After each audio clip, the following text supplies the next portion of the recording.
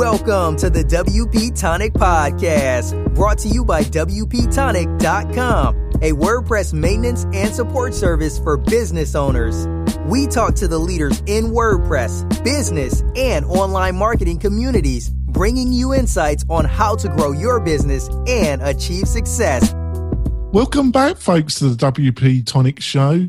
It's episode 297. Yes, they're going quickly, folks. And I've got the immense pleasure of a really special guest, somebody that intellectually I think highly of. And I'm sure this is going to be an interesting discussion. And that's Chris Brogan. Would you like to quickly introduce yourself to the listeners and viewers, Chris? Well, sure. And thank you so much for having me. It's such a pleasure. I have been, how do I want to describe myself? Well, I'm a business advisor, mostly digital marketing, and I've been an author and a keynote speaker for the last bunch of years. What I mostly talk about in some way or another is how do we use tech to drive a better human interaction? So no matter what the sort of fluff on the edges is, I'm looking for how do companies use all these wonderful gee-whiz tools to make a better relationship, a better customer experience journey. And how do you treat my mom better? That's really ultimately what I want most companies to do. Yeah, treating your mum is really, really well is important, actually. I think it's a good measure. Yeah, I do. Kim, would you like to quickly introduce yourself? I would love to. I am Kim Shivler. I'm a soft skills instructor, and I also do instructional design consulting. And I just loved what Chris said about the mom effect, because a lot of my training is with people my mom's age, and I took my mom to social media marketing world a couple years ago just to inundate her into what the possibilities are for the future. So I love that. Thank you, Chris. Thanks. And before we get into the discussion, I just want to quickly talk about our sponsor, one of our sponsors who's really generous with their sponsorship of the WP Tonic Show, and that's Lifter LMS. And Lifter LMS is one of the premier WordPress plugins to help you build a membership learning management system that can effectively help you promote and sell your course, your training, whatever you're looking to help a specific group or community. And they also offer a discount. The token is WP Tonic. You'll find the links on the WP Tonic website and in the show notes. And just tell them through Twitter that you appreciate them sponsoring the show. It's really appreciated. Now, Chris, been reading some of your great latest posts. I thought one that really resonated with me. It's time to rethink what people need to learn. Can you give a quick synopsis of the post and the main thing you were trying to put across in that post? You know, it almost ties into how the introduction fell out, because one of the things I find in the world of business is that we are still kind of building everything as if we live in a factory system, as if we live in a system where there are massive offices and massive office buildings everywhere, and where everything is done at very grand scale. And yet the three of us and or the majority of people we touch in any given day work in very small or modular businesses, or we have sort of what do they call it? Like a portfolio style business where we have multiple different projects we're always working on. And I think that when we look at how we're teaching people what they need to learn for education and school and all that sort of thing, it's strange to me where we're still spending our time.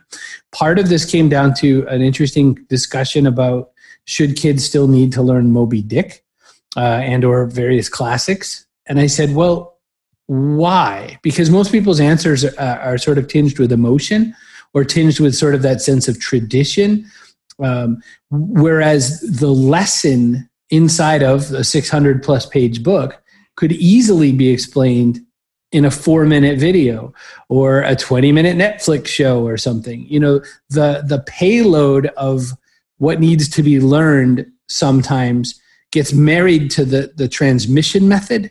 So for instance, many schools, especially in the United States, only now are having this argument that they should or should not continue teaching cursive handwriting. And people of a certain age are all saying, oh, this is terrible. What a shame. Why would they not Because the answer is because we all have these candy bar rectangles of glass that convey our words to other people. And we may not need quite often the concept or the ability to write cursive. Cursive served a purpose when hand printing was too slow. That's all it did. There's no other technological value to knowing it. So these kind of seeds, Jonathan, are what I'm looking at, but I think nothing should be sacred. I think we should be looking at it all to say what really has to happen to move business, life, society, systems forward, and why are we teaching the things we're teaching? Yeah, your article really resonated with me. I don't want this show to be about me. It's about you, your ideas. But I think I've got to tell you this. The article really resonated with me because I suffer from moderate to severe dyslexia. Ah, yes. And the good thing about dyslexia is that I have very unique way of looking at things, which has great value. But as a child, I was punished quite severely for my lack of writing skill, right, and mentally, and also belittled for my lack of spelling ability. Right. I think anybody that has a reasonable conversation with me would say that I'm interested in ideas, in knowledge, in the pursuit of reason. So it kind of really resonated with, because I think a lot of people get kind of stuck up with things in tradition, and there's nothing wrong with tradition, but it's about what helps society move forward, progress, whatever you call that, really. Would you agree with that, Chris? Sir Richard Branson also shares your dyslexia challenge, and Sir Richard runs over 400 companies and plans to himself be in space in months, not years. So I would say that it's probably likely to believe that some of the things we thought were a vast disability maybe aren't. And maybe what really has to happen is we need to learn about various new interfaces. My son is a very highly functioning autistic child, highly functioning. So he is very smart, very able to communicate and whatnot. But he, as most kids with autism do, he has sensory issues. He has certain social issues that are a hurdle. He would very willingly leave the house without pants, is kind of my joke. But we also built a facial recognition computer together yesterday. So, there's that. And I think that what should anyone take from this conversation, Jonathan and Kim? I think that what everyone should take is that it used to be, we must do this. We must plug in the same way. Everyone must connect this way because that's how the factory built it. Well, the factory is us now. And so we can connect in whatever way that we can still find our way to the interaction we want to have. And that doesn't mean that we can all do our own thing because that's cacophony, but maybe we can find harmony with atypical methods instead of the tried and true. Before I let Kim ask a question, I just got one other. It's a rather large question. I apologise. It's linked to this article. Basically, we're in the 21st century. Obviously, education has become, how to put this simply, really quite crucial, a really social barrier for a lot of people to be able to express their abilities, especially in America and other countries. Universities seem in some ways to become more and more important as a way of allowing you to move forward. But there's forces that seem to be moving them as semi-irrelevant. Getting our insight, what's going on, Chris? So as someone who never completed his formal education at university, I've done okay for myself. I would say that there are benefits to acquiring a traditional degree, but I would also say that there's a lot of times where what turned me off finally from finishing and completing my education was I was in a course where the stuff they were teaching was 6 or 7 years old. And I was thinking, how in the universe is this going to help me go forward? It was especially technology material. And I thought, this is crazy. And when I brought it up, they said, well, why don't you design your own courses and we'll make sure with you that this is the appropriate way to learn it. And I thought, so wait, so I'm going to pay you the same amount of money to teach myself. And that was the end. That was, hey, thanks. I get that this is a business, but I'll catch you later. So Jonathan, I would sort of argue against that, but only because I think that we are in a world now where opportunity and sort of where like a technocracy where our ideas, if we can execute them and acquire income and means from them, I don't think it matters as much. I mean, if you look behind me and what you see is the framing of a factory building. My home is a destroyed factory building, and it's destroyed insofar as industry got smaller and smaller and smaller and outsourced to other parts of the world where that's all they can still do in some cases. But in this space, I create intellectual property. And in this space, I can re-engineer marketing materials, content, entertainment, whatever. And so I think you've asked such a big question. I apologize. It's ridiculous, really. But. It's okay. I'm not anti-college or anti-university. I am very anti-thinking that is the one true ring to rule them all. I think that anyone can play at the picnic if they brought a dish that anyone else wants to eat. Yeah, I think that's the what's going on online around education and private course makers is interesting. Kim, have you got a question? Of course I do. I'm so excited. I completely love where we're talking about what needs to be taught. And there's this part of me, because I hated math and I became a technologist because I could take programming instead of calculus, who loves to say that. Do we, however, is there a value? And I'm not a big believer, even though I come with a master's degree and had a family that believed that. I've changed my thinking a lot.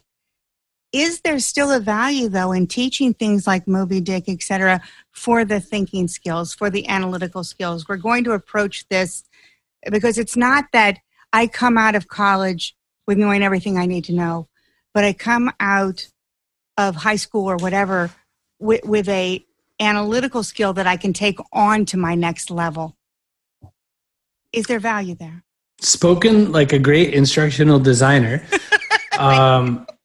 That was the number one pushback to my blog post. That was the number one pushback was, you're getting it all wrong, Chris. It has nothing to do with the white whale. It has to do with how do we extract value from that story. I pushed back and they said, okay, except that find a group full of 20-somethings who want to talk about, ancient whaling practices. And so maybe let's go extract that value from the Adventure Time cartoon series or the Last Airbender anime, or something vaguely within the milieu of people of a certain age. So I still argue against the target material, but I agree, and more so, I very strongly want to emphasize my only regret about not actually formally completing any particular college was I would love to have journalism skills that I don't have, that are very basic rote skills I don't have, to be a little bit more, to be better at sort of rounding reportage out. I write from my opinion. I don't write a well-rounded piece. I would love sociology training because everything in the world changes, but human nature tends to be relatively the same. We just express it differently. So there are a bunch of, and think about programming. I would love to better understand what algorithms mean and are. Reading the book Principles by Ray Dalio, he was doing algorithms with paper and pen. And so when computers came affordable, he was like, oh, and then he started making billions. He said, I wasn't really great at math, but I was really good at algorithms. And I thought, I want to get good with algorithms. So I think, yes, I think there's some incredible skills that we can and should want to acquire. I think it's when we separate the source, the ingredients list, let's say, or the frame from the end product. I'm a big fan of analogies. And a lot of times if I start down the road of analogy and someone doesn't get it, I throw the whole analogy in the trash and start again. that I think is what needed also to be taught, is how to abstract one layer. That's all.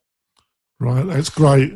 I think we go for our break, folks, and when we come back, we're going to continue this great discussion with Chris Brogan. We'll be back in a few moments, folks. Do you want to spend more time making money online? Then use WP Tonic as your trusted WordPress developer partner. They will keep your WordPress website secure and up to date so you can concentrate on the things that make you money. Examples of WP Tonic's client services are landing pages, page layouts, widgets, updates, and modifications. WP Tonic is well known and trusted in the WordPress community. They stand behind their work with full, no question asked, 30-day money-back guarantee. So don't delay. Sign up with WP Tonic today. That's WP-Tonic.com. Just like the podcast. We're coming back, folks. We've had a great discussion with Chris Brogan. On to another post that you've done recently. Customers don't want content. They want a better path. I thought that was an excellent post. Could you give us a quick synopsis what you were trying to get across in that one? I never try to be the naysayer in these kinds of moments, but for every time people get really gee whiz about a technology or a methodology, I think I'm always seeing it and going, oh no, this is why we can't have nice things. You marketers, you're ruining it. And content marketers are now these people who come up with these incredible, like, which Game of Thrones character are you attempts at marketing, or 7 ways that you're like a bagel and all this stuff. And all I'm thinking is, if I'm sitting here trying to buy a new bed, my daughter's bed is atrocious. I went into her room to pull a plug out of the wall for her, put my knee on her bed, and almost went to the floor. And I said, how come you didn't tell me? So I need to evaluate a bed. Am I going to go look to see which one of the bed companies has an incredible story about how funny Mariah Carey is? Or am I going to find the one that teaches me which bed might be great for my daughter? Right? So I think that content marketing is not bad. I think bad content marketing is bad.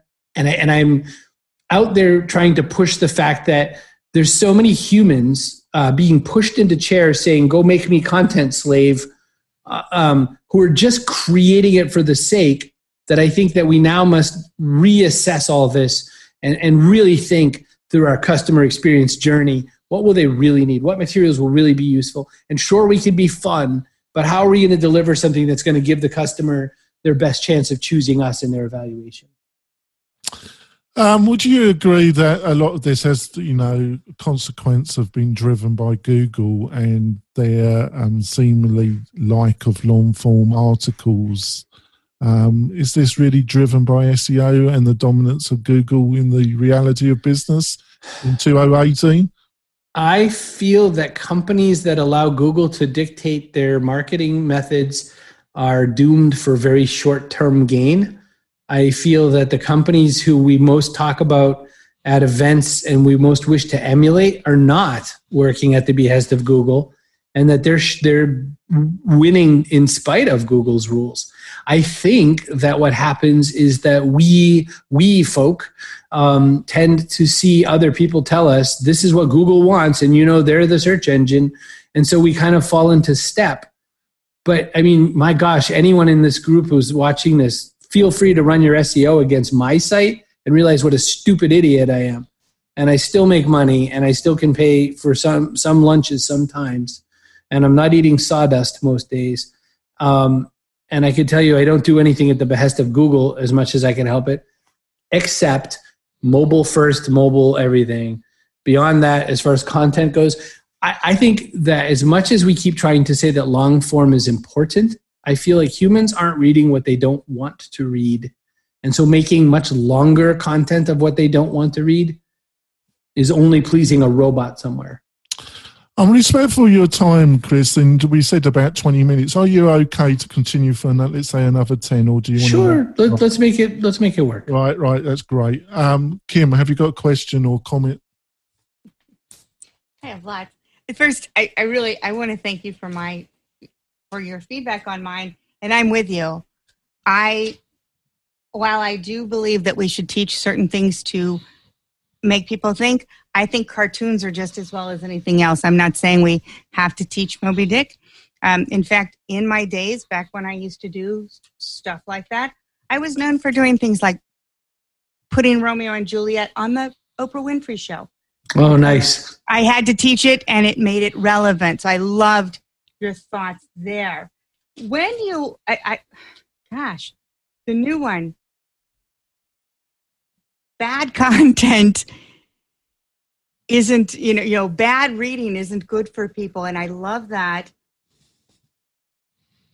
Can you see a way that we can position this to people to actually, other than what you just said, see them break out of writing 1,500 word articles because someone told you Google wanted it is actually going to help your business? Because you always help.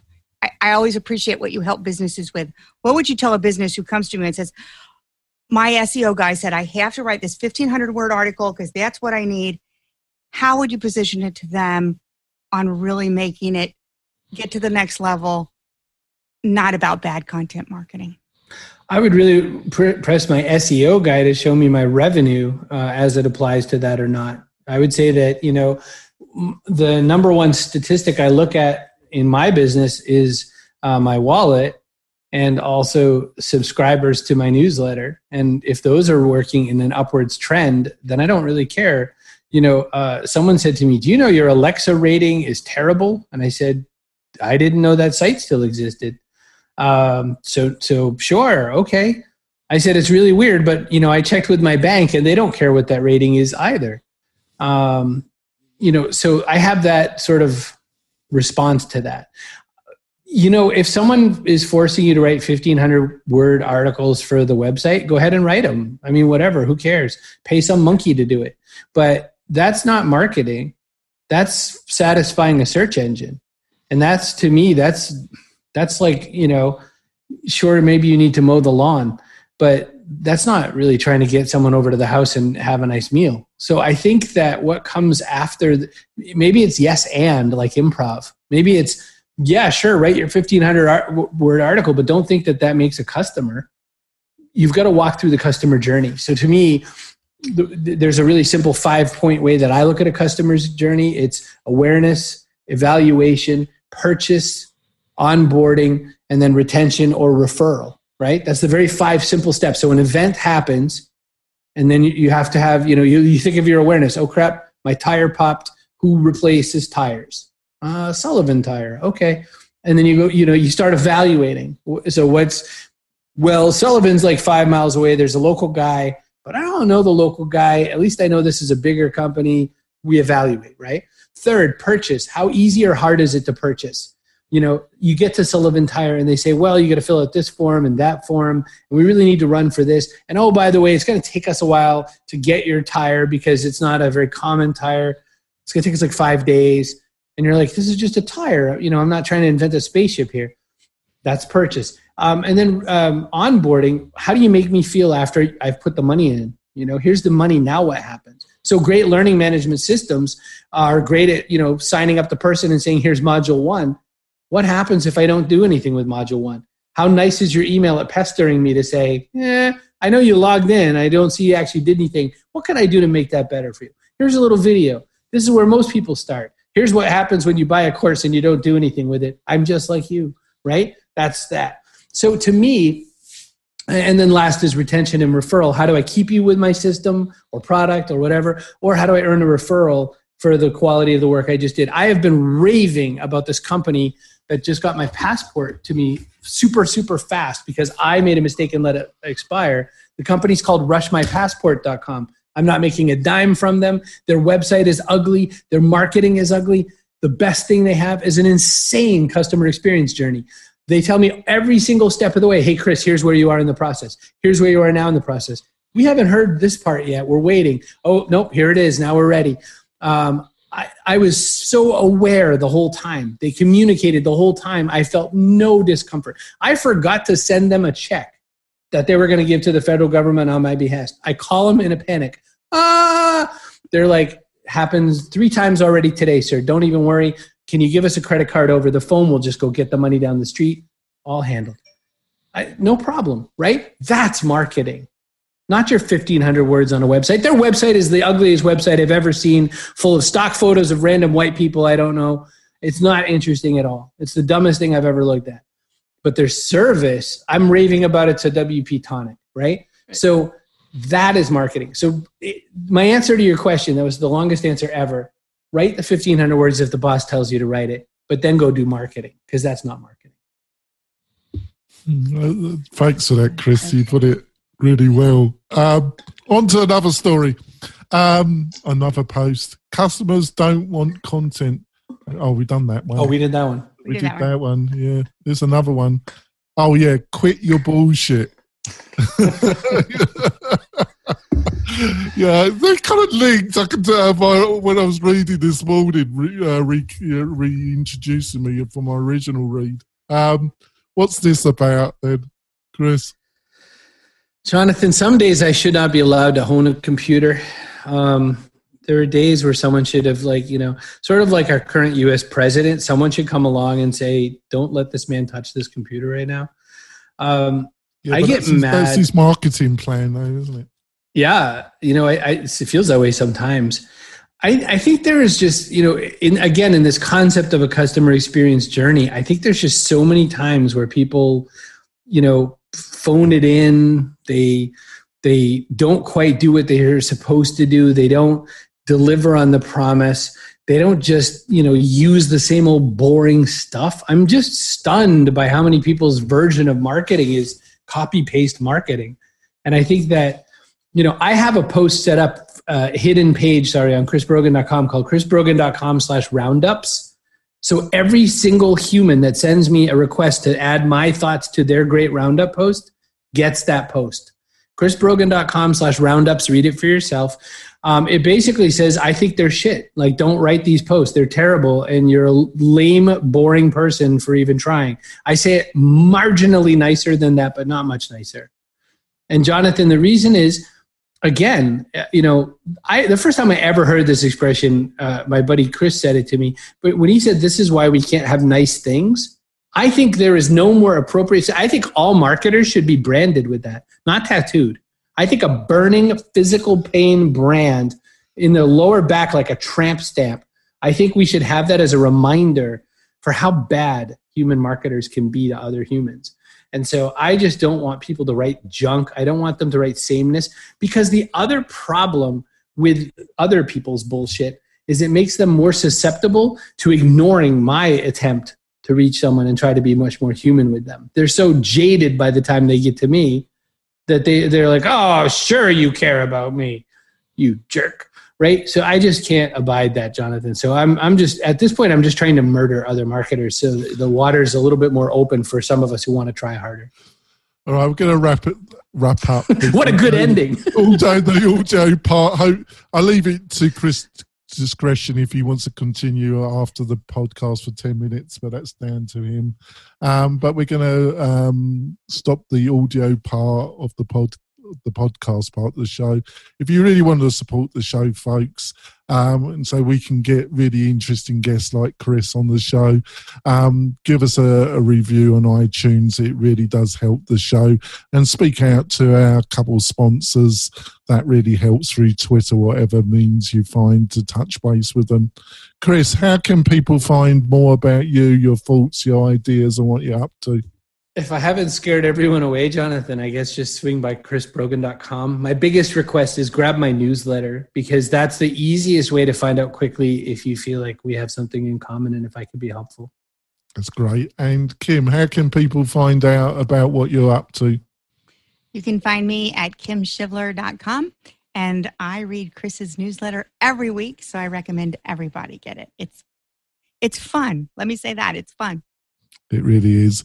We'll see you next week, folks, when we're going to have somebody doing something interesting with WordPress or online in general. We'll see you next week, folks. Thanks for listening to WP Tonic, the podcast that gives you a spoonful of WordPress medicine twice a week.